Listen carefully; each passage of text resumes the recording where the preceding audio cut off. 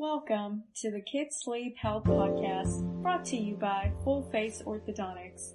This podcast is presented by Dr. Derek Mahoney, an orthodontist who has lectured in over 120 countries about early intervention orthodontics, something that has a profound impact on sleep health. Dr. Mahoney says his passion is helping young people achieve a better life through better sleep. In this podcast, he will be speaking to the world's leading medical minds about all things kids' sleep health. So tune in, because the secret to kids' sleep might be right under their nose.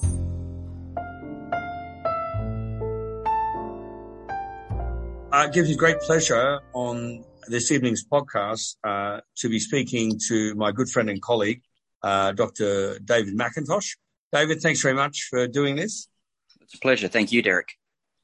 For those who haven't heard of David McIntosh, and I think that's very few people in the dental industry, because he's been at the forefront of teaching dentists how to do early recognition and screening of kids and adults who have snoring and sleep apnea problems.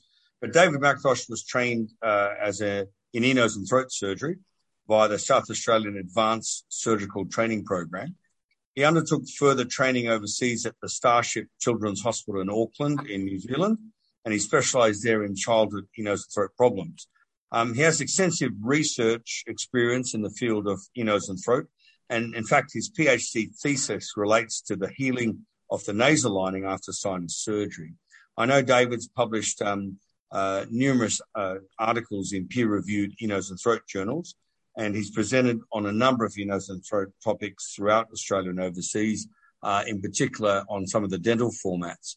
And it's David who's really been at the forefront of awakening dentists that they have a crucial role in checking the airway.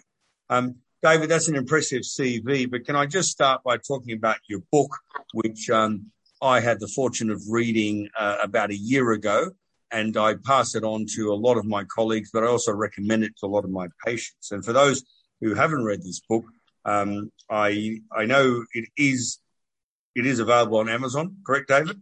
That is correct. And it's got a Kindle edition. That's the one I had.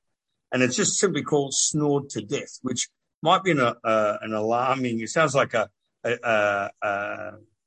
you didn't know, it was about breathing and insulin. It sounds like a great spy novel, doesn't it? It does. So the intro of this, and I'm reading it straight from the bio on Amazon. In the same amount of time it will take you to read this book, approximately 8 billion people should have had a good night's sleep. Unfortunately, about 1.5 billion people every night are not getting good quality sleep. And this is for the simple reason they've had some form of blockage to their breathing. If you thought snoring was just a noise and a nuisance, by the time you've read this book, you will be thinking very differently. From consequences such as brain damage to blindness, snoring is a sign of serious oxygen deprivation. Can we start with that what motivated you to write the book, Dave? So thank you for bringing the book up, because it was one of my sort of great, strong passions to be able to share my knowledge in a way that brings this topic to the forefront. And the motivation and impetus to do it was obviously from my clinical experience, coming across so many people, both adults and children alike, families, who were oblivious to the fact that snoring was actually a sign of a significant underlying medical condition. And it really just also reflects on the fact that sleep in general is something that the medical community and the general population possibly don't pay enough sense and credibility to, with regards to the importance of good sleep and the importance also of good breathing. And if there's any aberrations in either of those, or certainly when the two align, that the marked health consequences that can flow from that being the case. And I had to put it in a manner that was readable as a medical reference, but also something really that the public could read. And as the introduction that you've given also flows into the rest of the book, anyone that reads this book, by the time they've finished reading that book, they will probably know more about this topic than their medical doctors do. their GPs. And that's not a criticism of the GPs, as more just a reflection and, in a way, a criticism of the education, because of firstly, the lack of education, the lack of appreciation, the lack of importance that is centered around sleep, which is something that we spend 1/3 of our lives actually doing physically. You know, when people talk about health, they always talk about diet and exercise and mental well-being, but sleep is an integral component for all three of those things, and it's a major pillar that supports those things as well. One of the independent reviews of your book says, never before has a book been written that comprehensively covers this topic, and never before has this topic been presented in a format suited for both the health professional and the general public. So I know what it's like, if you're preparing a lecture for the lay audience versus your colleagues, it's totally different, but you seem to have pulled it off in this book. Can I start by asking you, I remember something. I know when you won, and excuse me if I'm wrong, but the Optus Business Award, is that right? Yeah. That's right, yep. I remember sitting at your table and someone else from another table was asking, why are you here and blah, blah, blah. And you got to the topic of snoring. And that lady said, look, I don't know what's funnier, my son who snores or my husband. And we have a contest to see who's worse. And it kind of felt like she thought it was just a jovial thing. Do you want to? I remember your reaction and how nicely you spoke to that lady to sort of educate her. But that's a common misconception. Do you want to start with that? Yeah, absolutely. So I think, again, this is a community society reflection, and it's not a criticism. But and it's depicted throughout. Like if you look at movies, for example, snoring is depicted as part of a comedic element of the movie. You might have the person sharing the room or the bed with them that's getting absolutely frustrated and besides themselves. It then sort of flows on, as you've relayed to. It's just like, oh gosh, that the son really takes after dad, don't they? Just like, not just the looks, but oh my gosh, the snoring. And again, this comes down to perception.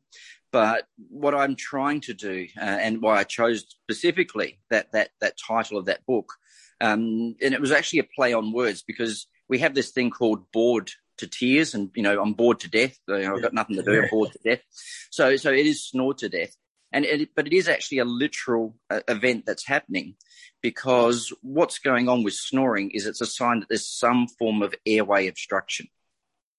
And as I have in the book, as an analogy, if someone was going into your child's room at night and physically choking them every night, there is nothing that any parent would view as being comedic with respect to that event. The problem is that the child is the one that's choking themselves. There's actually no difference. Instead of being choked from the outside, they're being choked from the inside. So, that really needs to be, and pun intended, a wake-up call. Yeah. And a call to arms to have a whole recalibration of the perception of snoring. And it doesn't just stop at snoring, but mouth breathing is actually another element of this spectrum as well. And get parents to realize that any sign of snoring represents an obstruction that then in turn represents a deprivation of oxygen to the brain. And the sadness that I have is the poor ability that we've had as a medical health community in getting this information out there. As I've sort of said on my social media, posts, for example, just because it's contemporary. If we had a virus that came out all of a sudden into the community that resulted in behavioural problems, learning problems, brain damage in 20% of children, we would be absolutely doing everything we could to contain that infection and look for a cure. The problem is we have that same condition in that same proportion of children, but the attention and care is absolutely lacking in the mainstay. So I talk about having ambassadors, so that every parent that I come across, with every child that I fix, I want them to basically pass the baton of knowledge and pass the baton of experience on, because I don't hold it against them in any way that their initial ignorance and oblivious nature to the situation was present. But once your eyes are opened, you then have to realize that there's certainly going to be another one of your friends, another parent out there that you know that has a child in the same boat. And that parent is going to have the same lack of knowledge. And that's where we can start to build these bridges, increase this network of knowledge, and slowly but surely turn around the perception so that people actually realize that, snoring is actually not the joke that we should be making it out at a healthcare level. It has a role, in a comedic sense, and I don't think we should take ourselves too seriously and lose sense of that. But there's a time and a place, and certainly there's no role for it in the real world with respect to children and adults alike that have an airway obstruction. And I get a lot of mums who kind of ask me, look, I know my kid's not sleeping well, and I point out to them when I do my oral exam, I say, look at the size of your kid's tonsils; they're almost kissing each other, which you and I know is grade 4, but to a parent, just them. Having a look, and then they say things like, my GP said unless I get X numbers of tonsillitis a year, it doesn't warrant referral, it doesn't warrant surgery. Do you want to comment a bit on that, David? Because that's a big misconception amongst parents. And healthcare providers alike, as you've referenced. So that's a really good question. And I think the way that I sort of want to explain this is to dumb down what I do as an ear, nose and throat into very simple terms. So broadly speaking and simply speaking, 80% of the time as an ear, nose and throat doctor, I'm doing an intervention for whatever cause for either obstruction or infection or both. So if I was to change it, for example, someone had a blocked nose, we don't wait for them to get sinus infections to go and unblock their nose. They could have had, a broken nose, so they had some form of trauma. Their nose has been broken. They have what we call deviated septum. They can't breathe properly.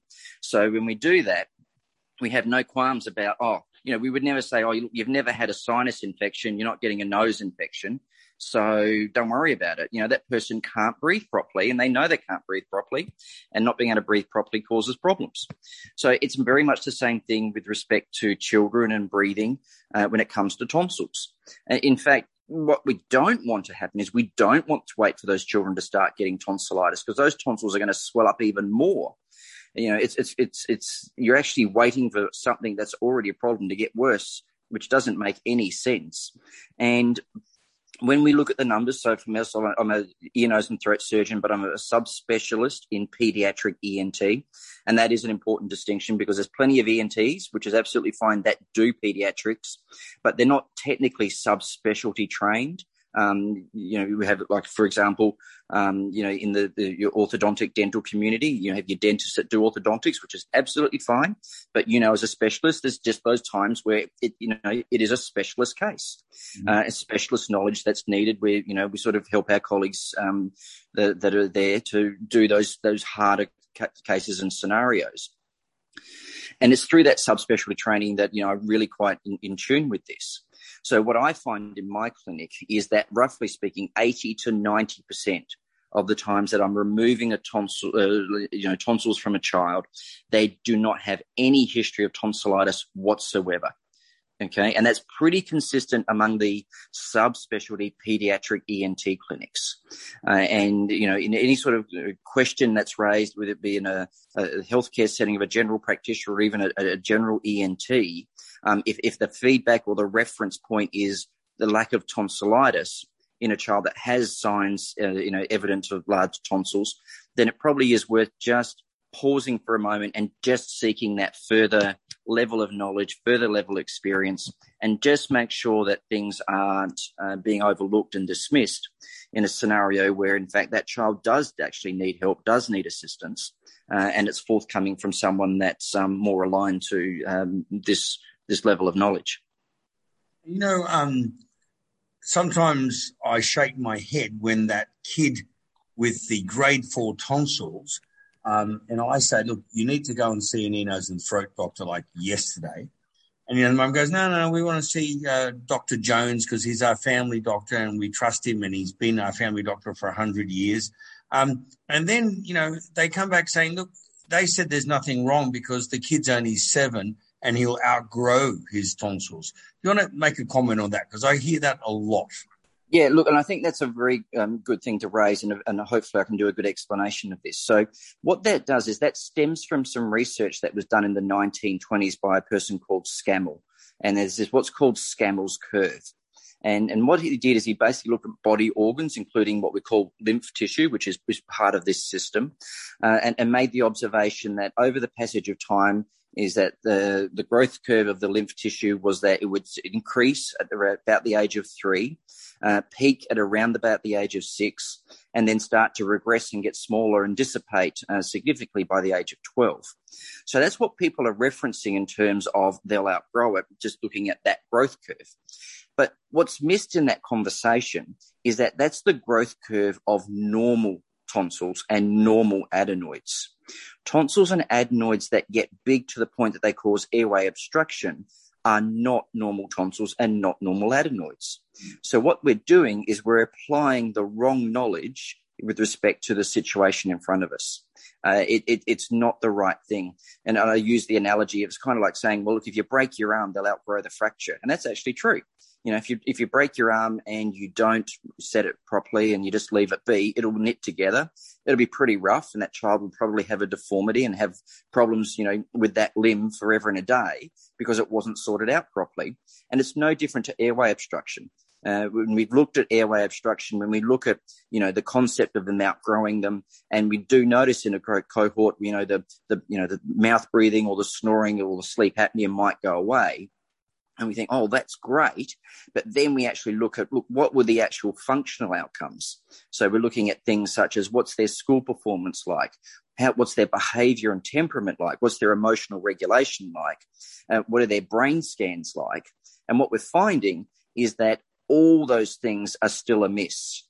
So the fact that they outgrew the underlying sort of presenting symptoms of snoring or mouth breathing, for example, doesn't mitigate against the fact that they're actually left with permanent brain damage.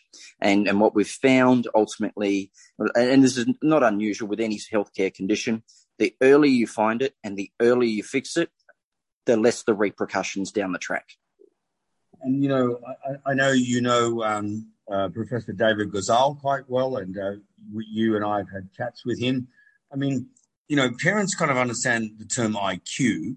Do you want to sort of comment on what percentage of IQ is actually lost every year this kid is not sleeping well, not breathing well? Absolutely. So what we know, and you mentioned David Gozal, who is a fabulous pediatric clinician in the United States, who really brought this back into the conversation. And he did so by a very simple mean. He went to his local school board, and he just basically had a survey for the bottom 10% of children academically in that school cohort. And it was very simple to the question to the parents: does your child snore and stop breathing at night? Extremely simple question to ask a parent. And often parents are unaware of the answer to that question because the parents put the kids to bed and then walk away, and that's the end of the story. Yeah. So in that scenario that I've explained, where the child's parents then observed things and they said, oh, yes, they do. Those children were then given the opportunity to be assessed by an ENT and, where appropriate, had surgery. 12 months later, none of those children that were found and identified and managed in the way I've described with the tonsil and adenoid surgery, none of those children were in the bottom 10% of their class. Wow. That's a massive turnaround. You think about, the efforts that a lot of parents go to invest in the best education that they feel that they can offer their children. And if the child's struggling, they'll start getting the tutors in and so forth. And no one's asked about the breathing. No one's asked about the sleep. And when we talk about IQ, we sort of talk about 100 sort of being the average for, the general sort of population. Then you have, variations thereof. We think that children are losing about 15 IQ points just by virtue of the fact that they are not breathing and sleeping properly. Which they'll never really recover from that, will they? It's not as though if by 10 or 11 someone figures this out, that damage that's caused, it's not something that you can wait till later and then catch up on. Yeah. So what we've found basically is there's two very simple dynamics that result in the sort of the long-term outcome. And it's not to say, look, that every child is going to suffer, but we're talking about averages here. So what we've found is that the earlier it starts in a child's life, the worse their outcomes. And the reason for that's very simple. It's because brain development is so dynamic in those early years. Yeah. And the brain essentially needs two crucial things. It needs sugar and it needs oxygen. And if it's missing the oxygen, the brain's misfiring, and that causes the damage. And that damage, over passage of time, becomes permanent. And that's the second dynamic, is time. And what we thought is, look, we've got time to outgrow it. What we know now from multiple studies, and the one that I cite in particular is a researcher called Karen Bonnock, who published a paper where they, in the UK, they looked at about 11,000 children over the course of the first 7 years of their life. It's roughly 6-month increments, and we're asking about snoring and mouth breathing, and then did nothing. Okay, so using they'll outgrow it premise to see how that played out. By the age of 7, children that had 6 months or more of some form of sleep disorder breathing, which is what we're talking about, snoring, mouth breathing, sleep apnea. It only took 6 months for the majority of those children to then demonstrate problems at the age of 7, even amongst the group of kids where they had, inverted commas, outgrown it. So we know that the earlier the starts, the worse it is, and the longer it goes, the worse it is, and it only takes 6 months. So there really needs to be a strong, proactive and expedient management, as opposed to the complacency of don't worry, they'll outgrow it, that's permeated through the system. And look, it's a function and a feature of education, ultimately, at the end of the day. But if you rely on what you were taught 20 or 30 years ago and don't recognise that advances and progresses are made, then you'll miss the boat in terms of these updates. So, this is where, anything and everything that I know or I learn, I know can be replaced tomorrow by something new, different and novel. And that's the beautiful thing of what we do rather than the problem. But the challenge is being able to keep up. And again, tell me, David, would most of the enos and throats be aware of all this? That's a difficult question to answer because I think, obviously, with your global audience, it would be very sort of geographic. I think, in part, with all due respect, there is some generational issues. So the younger-ish, and I'm still want to calling myself younger, generation are more astute and more aware. But at the same time, because they're, certainly in those early years, you tend to have a very conservative approach, and there's nothing wrong with that. So they'll tend to be aware of the condition, but not quite so proactive about doing it, just, because of some hesitancies involved. But certainly with the more senior, and great amount of experience, comes to the fact also then that a knowledge base that is more reflective of something that's been replaced. So I think we have a shifting of the tide with regards to knowledge and experience. We have a younger generation that have more knowledge about it, but because they don't quite have that much experience, they're not as proactive. And then we have a generation that have a lot of experience, but it's based on previous paradigms, so they're not proactive for that side of things.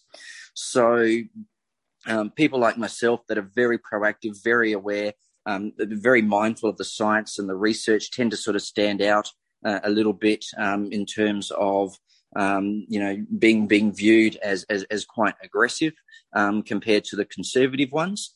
But this is why I bring the science into the conversation, and I can highlight. Look, these are the brain scans that we have done on children.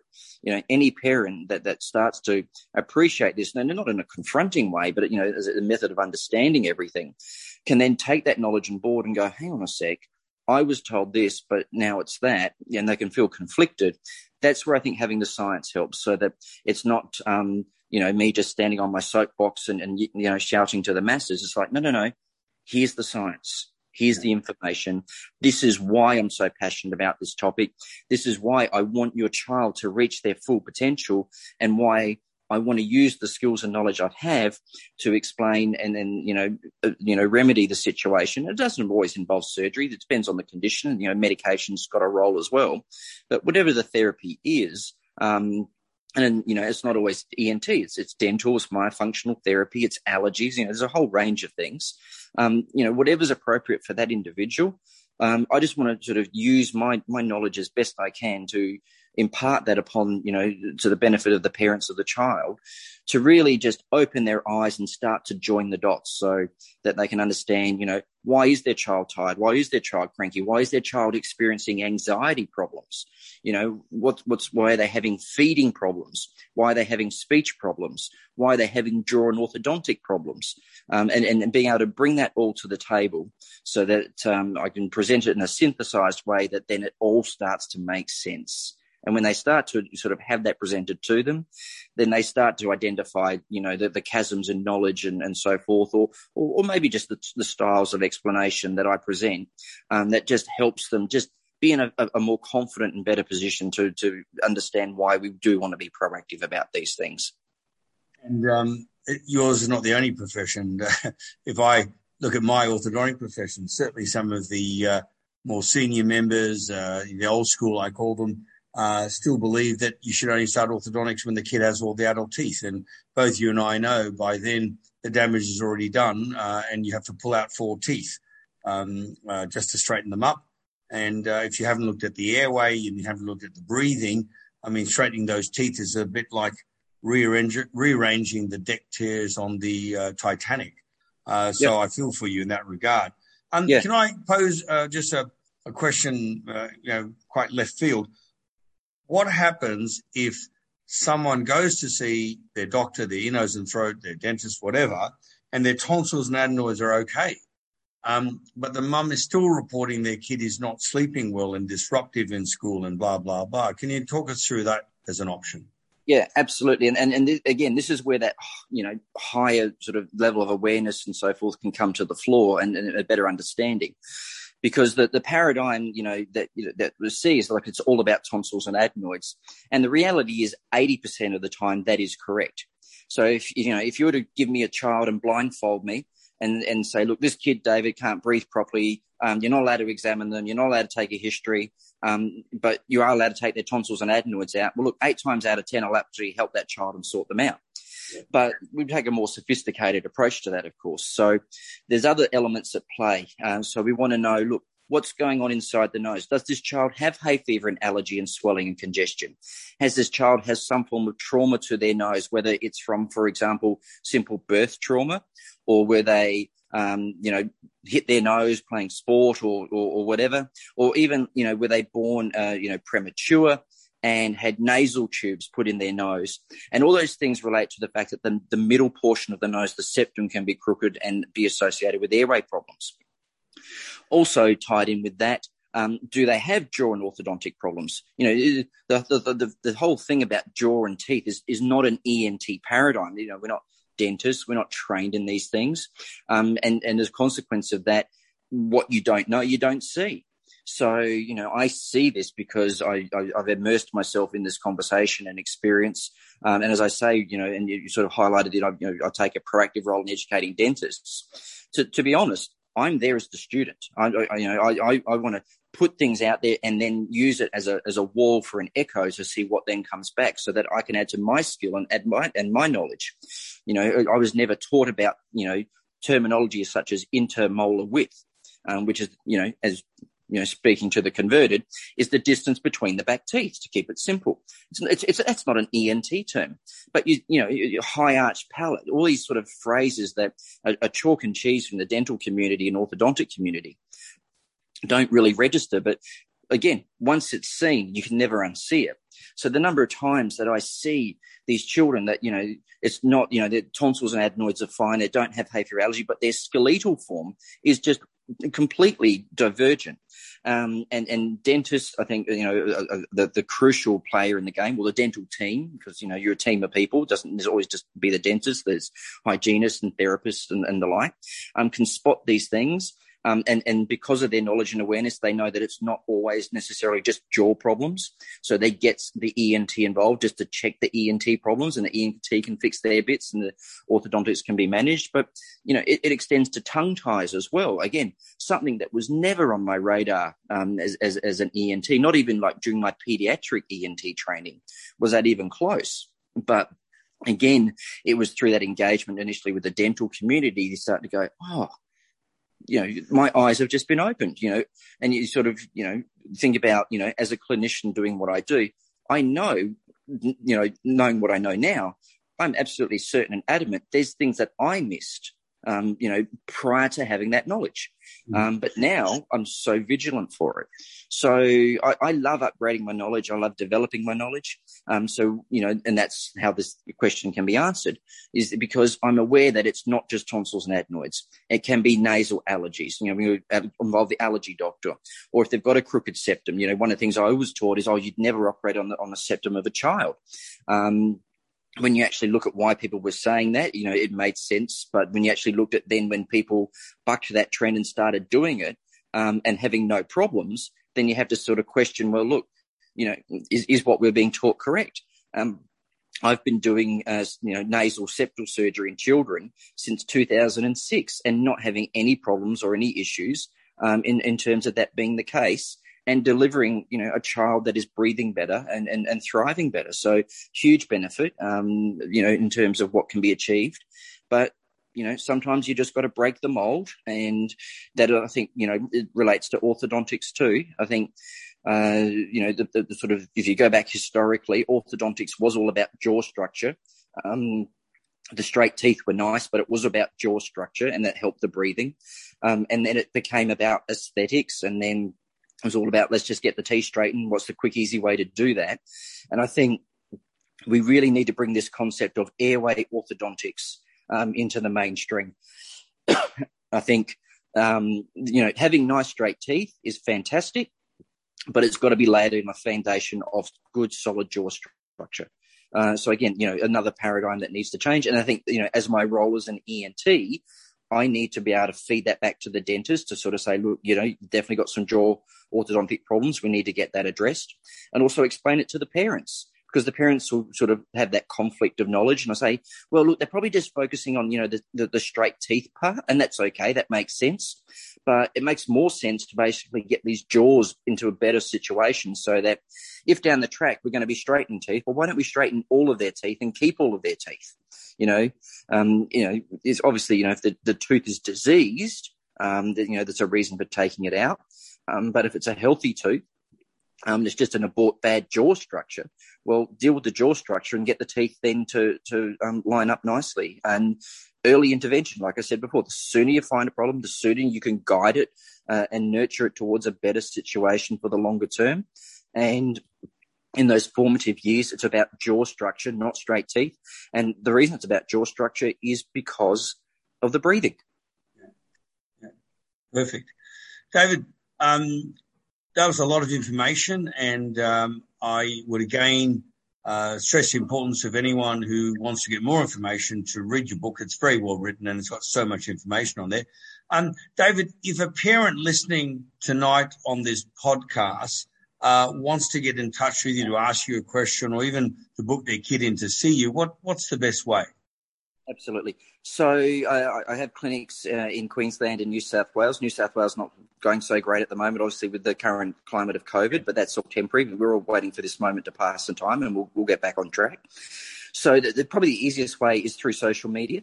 And the one that is the sort of go-to for everything that then we can sort of help them forwards is Dr. David McIntosh. And so, yeah, if they look up Dr. David McIntosh, there's a Facebook page. There's also Instagram as well. So either format is readily accessible. Website is relatively straightforward. It's entspecialists.com.au. And, through those platforms, I'm very readily accessible. I just want to help people. sort of get an understanding of this thing. And, I don't necessarily have to see everyone to help everyone. The mere act of sharing knowledge and putting parents in the driving seat to be proactive about the wellness of their child is very satisfying as well. Well, thanks very much for sharing your time, and thank you very much for all the kids you've helped me with. And as you know, I'm a firm believer that unless you clear that nasal cavity, anything I do in orthodontics is probably doomed to failure. So thanks very much for looking after all those kids. And I've never had one parent come back and not say, oh, my God, that guy's amazing and I understood it and blah, blah, blah. In fact, a few of my, I think 10 of my students learning orthodontics I've sent to you once they've realised what's wrong, and they've come back raving about that they breathe through their nose better, they're sleeping better, and what they thought was just low energy because they work so many hours is actually because they weren't sleeping well. So thank you very much. Yeah, well, look, I think ultimately, Derek, ear, nose and throat and dentistry really are the team that's needed to sort these out in the mainstay. And the sooner that we as a health community recognise the overlapping role that we play in this, the huge benefits we're going to be able to deliver on a much larger scale than what you and I as individuals can achieve. But it all starts somewhere. Thank you, David. Real pleasure. Thank you again. Bye. Cheers. Thank you for listening to the Kids Sleep Health Podcast, brought to you by Full Face Orthodontics. For more information about Dr. Mahoney's work, visit fullfaceorthodontics.com.au or visit his social media pages listed in the show notes.